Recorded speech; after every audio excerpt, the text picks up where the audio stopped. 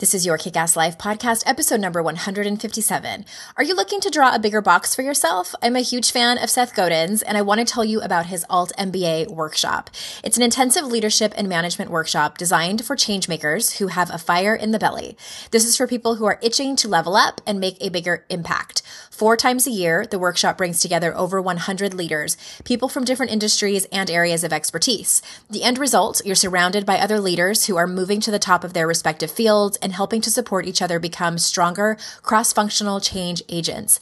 Every week, you're meeting new people from the group. You're getting and giving feedback and seeing your blind spots in a whole new way. It's not about passively learning. It's about actively putting those concepts into practice until they become habit.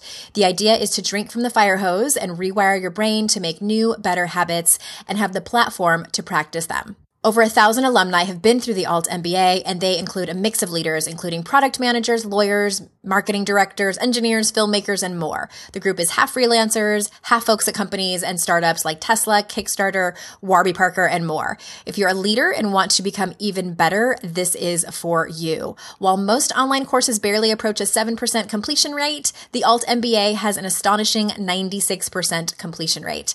They're now accepting applications for their upcoming session. To find out more, visit altmba.com/yourkickasslife and tell them I sent you. This is the Your Kick-Ass Life podcast with Andrea Owen, a no BS guide to self-help and badassery. Because ladies, let's face it, life's too short for it to not kick ass. And here's your host, the girl who serves it up straight with a side of crazy, Andrea Owen. Hey, ass kickers, how are you? Welcome to another episode of the podcast. And as always, I am so happy and grateful that you are here. Today, we are talking about therapy, something I mention quite a bit over here on the podcast. And we even have one of our sponsors, Talkspace. And it just is something that I find very, very important. And I decided to create an episode that hopefully will be helpful to you about how to first choose a therapist, and absolutely as equally important, how to get the most out of it. But before I do that, I want to remind you that I have one spot open for a private client to start in August. So there are 2 types of packages I offer to work with me privately, but my most popular package is called The Daring Way. That is a program based on the research of Dr. Brené Brown. It's a 5-month deep dive with me that takes you from a place of fear into a place of courage and confidence. So if you're in that place where your usual coping skills aren't working for you anymore, the control, the perfectionism, the isolating, the numbing, and you're ready for big transformations, I invite you to go to yourkickasslife.com/coaching. You'll have to click on the leadership coaching and mentoring and go over there, read that page, see if it resonates with you. And if it does, there is a handy dandy button where you will fill out an application. Those applications go directly to me. They are confidential, and I hope to hear from you. So let's start here. Why therapy? Why is it important? And I often also get the question, what is the difference between therapy and coaching? Do I need therapy if I've never gone before, but I really want to hire a life coach? My humble opinion is that everybody could use therapy. I think that it's one of those things that you just don't come out of life unscathed. We are humans who are raised by humans, who are in relationship with humans. We are imperfect beings, and stuff happens and wounds are created. Core belief systems are created. Negative self-talk is created, and it's extremely helpful to have therapy. Also, if you're someone who doesn't have that person in your life where you can share your stories with, or maybe you do, but you just don't trust anyone yet, then definitely check out therapy. And I know a lot of you listening have gone through therapy, and really the difference is, if I had to kind of narrow it down into simple terms, and this is something, positive psychology talks about this, and they say that therapy will get you to a place of neutrality, to a place where you understand what's going on. You have hopefully worked on healing a lot of the wounds that you have from your family of origin, from your culture, from your past relationships, and then you are ready to move forward. And therapy can absolutely help you move forward if you are with a therapist that sort of specializes in that. And coaching is a little bit different in that it helps you take what you already know and what you've already healed and use it to propel yourself forward. So a great analogy that I heard way early on in my work in this is that if you are somebody who has agoraphobia, you are somebody who is afraid to leave your house, you would see a therapist to help figure out why you are afraid to leave your house. What are the reasons? What are the things that happened to you that made you create these beliefs that it is scary and unsafe to leave the house? A life coach will help you strategize and, like the what are you going to do now part of it and hold you accountable. So that's kind of life coaching and therapy in very simple terms. I emphasize very simple terms because now in 2017, life coaching is vastly different even than it was, in 2010 when I first started. So, life coaching there's specialists all over the place. I do that type of life coaching that I just talked about, but I also do something more specific. So there are all kinds of different therapists as there are all different kinds of life coaches. But today we're talking about therapy. And again, if you keep repeating the same patterns, if you're blaming a lot, in other words, if you find yourself blaming a lot, which by the way is an entire chapter in my new book that's coming out at the end of this year because we all do it. If you're blaming, then you are probably in a place where you're tolerating a bunch of bullshit or not taking responsibility for your own stuff or both. But therapy also, if you have family of origin stuff, who doesn't? And therapy is not a place to go to blame and shame your parents or the people that raised you. I mean, you can if you want, I guess.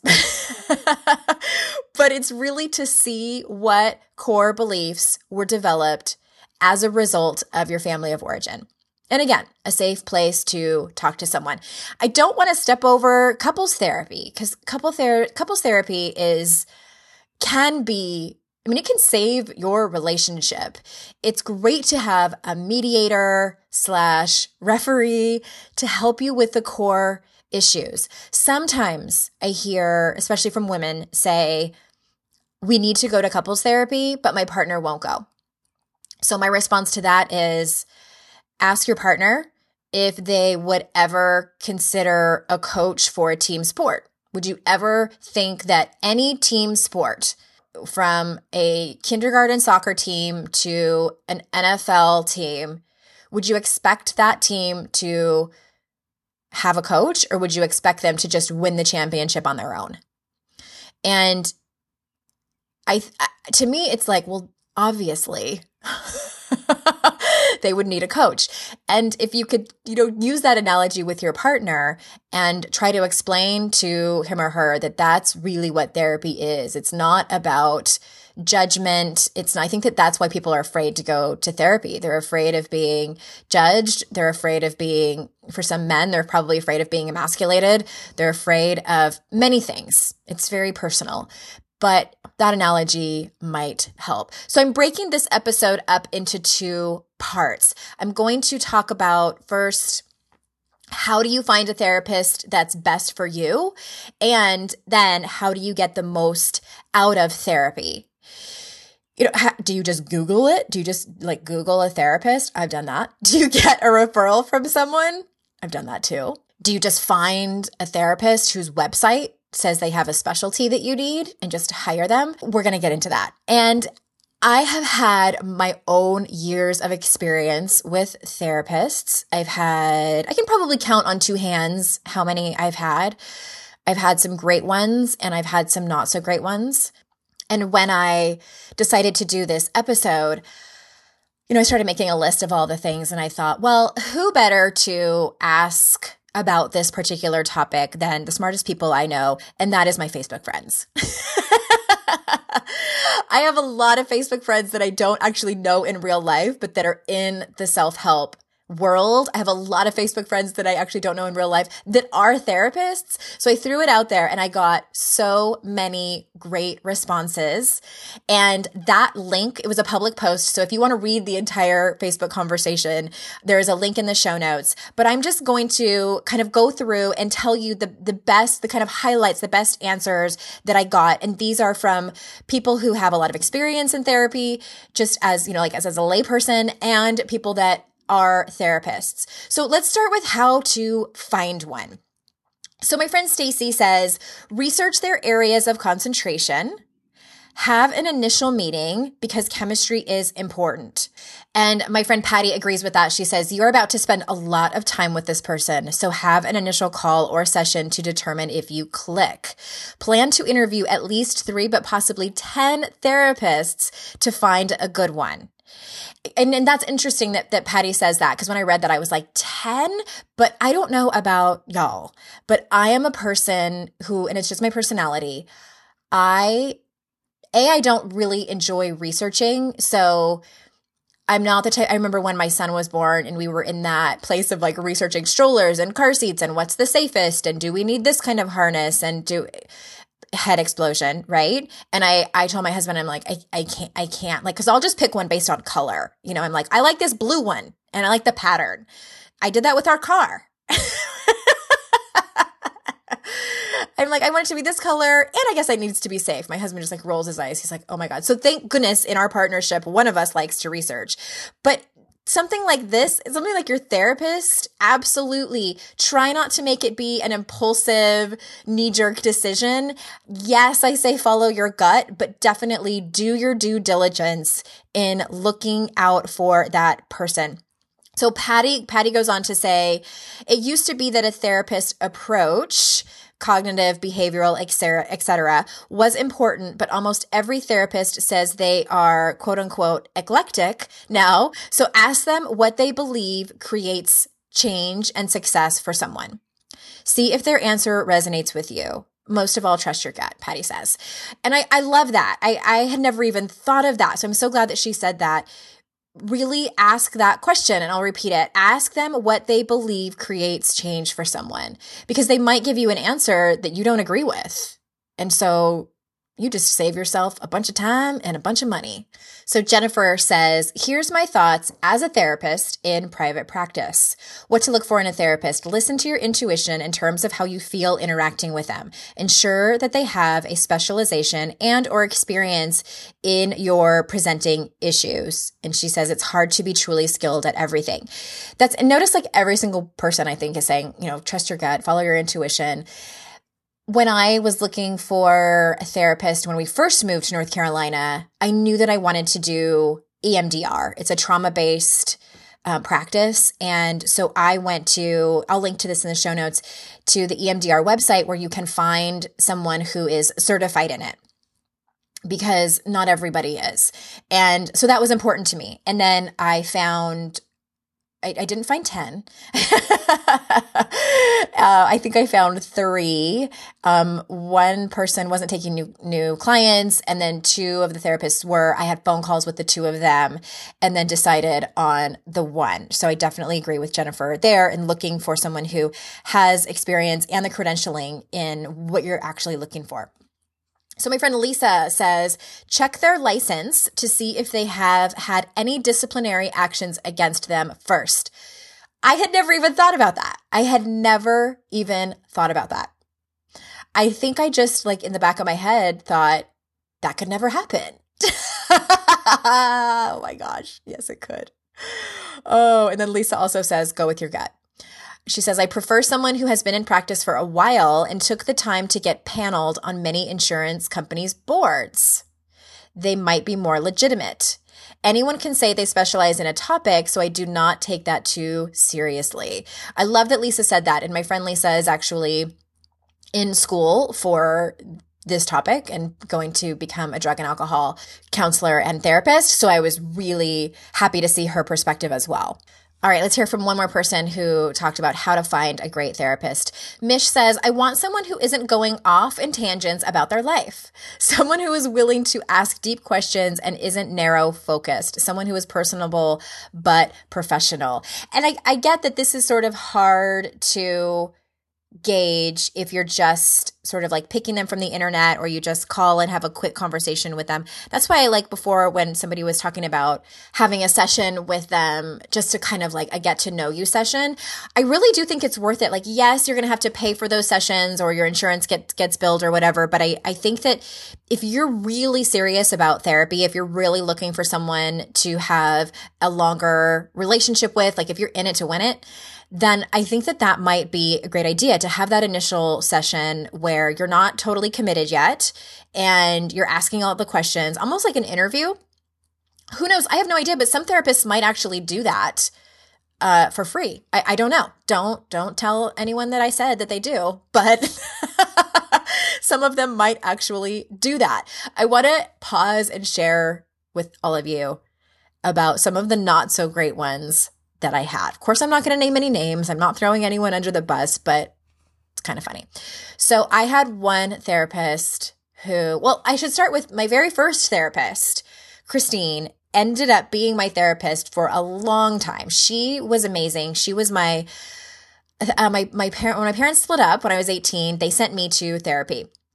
And I was young and had a chip on my shoulder and was not at all. It's hard to get something out of therapy when it's been prescribed to you. And I was not in a place where I was happy to be there. But I stuck with it on and off for about 20 years. And granted, there were long stretches of time, many years where I wouldn't talk to her at all. And then we would start up again. And she saw me through my worst times. You know, the story that I tell all of you about when I got divorced and, you know, got together with a guy who faked cancer and I got conned and all that story. Christine saw me through that whole thing. She actually was our marriage counselor for our first marriage. And so I had a great relationship with her. I was kind of devastated when she retired, but she's allowed to do that. So again, you know, I had this great relationship with her, and then we moved and I found a new therapist in our new state, and he was kind of creepy. It was okay, but I would talk, and then he would have these long pauses, which I'm not against. I'm all for people taking the time to gather their thoughts and kind of process. It makes me feel like they're actually listening. But during the long pauses, he would stare at me, like eye contact and everything. It was the most uncomfortable and creepy thing. And it felt a little intense and like even thinking about it, I'm like, no. I think I only had 2, maybe 3 sessions at the most, and I couldn't stand it anymore. And then at that time, I did not have the tools to say, can you not do that? It's freaking me out and slightly inappropriate. So that didn't last long. and then I looked again and found a lady who had the most beautiful office. I was just enamored by it. Again, see my decisions? This is how I make decisions. Ooh, I like your couch and your art on the wall. I was having a lot of anxiety at that time. And I remember her help was, I think we only had 1 session. So I had specifically asked her for help around my anxiety, and she told me to give it to God. And maybe I misunderstood. And you guys, like, I love me some God. I do. But that's not what I needed. And I wanted journaling or prompts or some kind of cognitive behavioral therapy. It had been a really long time since I had done that. And I probably, in her defense, I probably should have been more specific. But this is in retrospect. At that time, I couldn't see past my nose. I was just like flooded with anxiety. I think this must have been right around the time before I got sober, and I was just drowning in all of it. And that's all she told me. That was all she had for me. And it wasn't a good fit. Who knows? Maybe I didn't research enough. Maybe she was a spiritual therapist, and that was what she told all of her clients. It wasn't helpful. So, and the reason I tell you this is because if I could have given up, I could have had the creepy staring guy, I could have, had the evangelist lady and then been like, I'm done with this. Therapy sucks. It's not for me. Dumb. But I didn't. I kept on keeping on. And then I had a therapist who I really liked her. And I actually found her helpful when we were in our sessions together. However, before and after, when you're kind of making small talk and, you're paying your invoice and making an appointment for next time, etc., she was really self-deprecating. So she would, because I liked her outfit that she had on and I complimented her. It was kind of like these palazzo pants with this really comfy looking, I like flowy tops. That's what she had on. And I told her I really liked it. And she said, oh yeah, I call this outfit something about being fat or something, and fat and old or something. And I was like, wow, okay. Kind of took me by surprise. And then, so I'm like, okay, whatever. That was just like that one time. And then she did it again in another time when I saw her and just said something like that kind of just like beat herself up. And I just was like, it felt like I felt a little let down, like just this disconnect. And maybe it's because I work in this industry and I know like you need to kind of walk your talk. And I know, people are human and we have those bad days, but it just felt, it made me sad. So I don't know. Nobody's perfect, but for me, it felt a little weird and made me uncomfortable. And now I'm with a therapist that I adore. And she's like the Jewish mom I never had. And I just love her. She's so good at what she does. And she was a referral from a friend who recommended her highly. And I was having a hard time finding somebody. So I just, again, it's just that whole concept of keep looking until you find someone that works for you. So let's switch gears and talk now about how to actually get the most out of therapy. If I had to sum it up, it's you have to go into therapy knowing it will take time and with a willingness to get into it. So I say this to you guys all the time that you have to, you've been operating a certain way for a long time, decades. So it's going to take some time for you to get it all out, get all the stories out, process it, unpack it, unlearn what you have learned over the decades, try new tools, get them wrong, try again, try other tools, and then go about your way. It's like this whole process, and that is never linear. I'm like waving my arms around over here. It's never linear.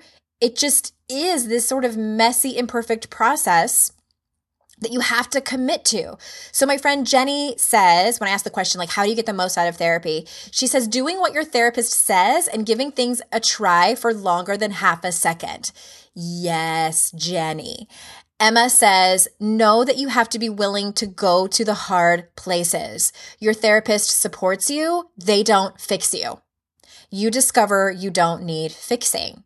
She goes on to say, willingness to look at yourself will move mountains.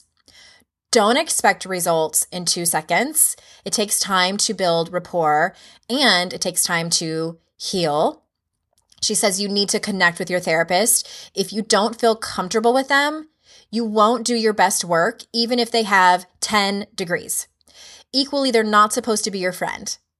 They are there to challenge, hold, and support you. You have actual friends to listen to you and tell you you're right to be mad at your ex or whatever is going on for you. And I love all those things that Emma said. I think that maybe that's a misconception too, that you don't go to therapy to get fixed. You're not broken. And we are just humans trying to keep on keeping on. And again, yes, it does take time. So remember a few weeks ago, gosh, it's probably been more than a few weeks now, but I had Amy on and we were talking about, we had a listener question about her marriage counseling. And she was saying that there was some stuff that happened. And basically the bottom line of it was that she didn't trust her therapist anymore. It was a couples therapist, and that she was hiding stuff from him. So that's, you just can't. You can't expect to grow and stretch and learn in that very vulnerable and tender place without trust and commitment from all parties in that therapist relationship. So I'll link up to that in the show notes if you guys want to take a listen to that. And also Erica, I felt like this was so important. I'm so glad that she chimed in to say this. In Getting the Most Out of Therapy, she says, if you are a person of color, having a therapist willing to talk about race or racial backgrounds and trauma. It's imperative, as sometimes you need to explore all the reasons you might have pain. When I had this from my therapist, it was a blessing. She was amazing to add that perspective to my work. Such an important point. Thank you, Erica. Kimberly says, the importance of not being afraid to walk away. Even if it's your first time, if you aren't comfortable, in all caps, you can find someone else. It's worth taking the time to keep going until you find someone you click with. I know how annoying repeating the "why are you here" story is, but it's better to do it over and over than waste your time and money. Go to someone you like, and maybe that's different than someone your friend recommended. Yes, great point, Kimberly. And I've been in that place where you're like, oh my God, I have to find somebody else and tell this whole story again. But what's the alternative? Staying, two other choices. You can just not find someone at all and continue to be in pain and continue to have a very slow growing journey, or you can stay with that person, even though you don't really like them, just because you don't want to tell the story again. Keep looking, keep telling the story. So Kelly Deal says, I feel like a therapist's worldview is really important to know, but traditionally, therapists are not supposed to disclose their worldviews or politics. I had an experience, however, in which a therapist suggested I should be more conventionally feminine and that some of my issues would fade away if I behaved in that way in my relationship. Obviously, that's not going to happen. And so our two worldviews were a fundamental mismatch. It was then important to me that I find a feminist therapist who wouldn't advise me to change who I was or alter my deliberate chosen commitments in order to navigate the world. So that's what I would advise, and it's counter to the way the profession is organized. Know your therapist's worldview and collective inclinations/commitments. This is really interesting, and it kind of sparked a conversation in that thread about, because my comment was not on Kelly's post, but on another one about the therapist's model traditionally, and I believe, I'm not 1000% sure, but I believe it's part of their license and credentials and just sort of like the ethics of therapy that you do not disclose about your personal life. And in my opinion, I feel like it's an old model that's outdated. I think it's 2017, and we have come so far over the last few decades about vulnerability and being transparent and our authentic self and all of these things that you hear about and you as listeners can appreciate and value. And I think the conversation also starts to happen is, where is the line? Like Mish was saying, I don't want a therapist who's going to go off on tangents about their own life. Personally, I don't either, Mish. And I'm sure a lot of you don't as well. I mean, we've all had that person in our life. Maybe it wasn't a therapist, but like you share something really vulnerable and then they go like, oh my God, me too. And then they launch into this like 5-minute story about themselves. And you're like, that's awesome for you. But of course we don't want that in a therapist.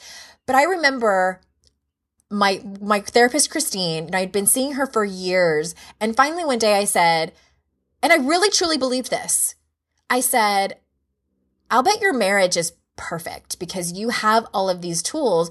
And, she would give me such great advice and she had so much wisdom. I really thought, and I wasn't like a teenager thinking this, I was a woman in my late 20s, early 30s, like I assumed that her marriage was perfect. And she started laughing.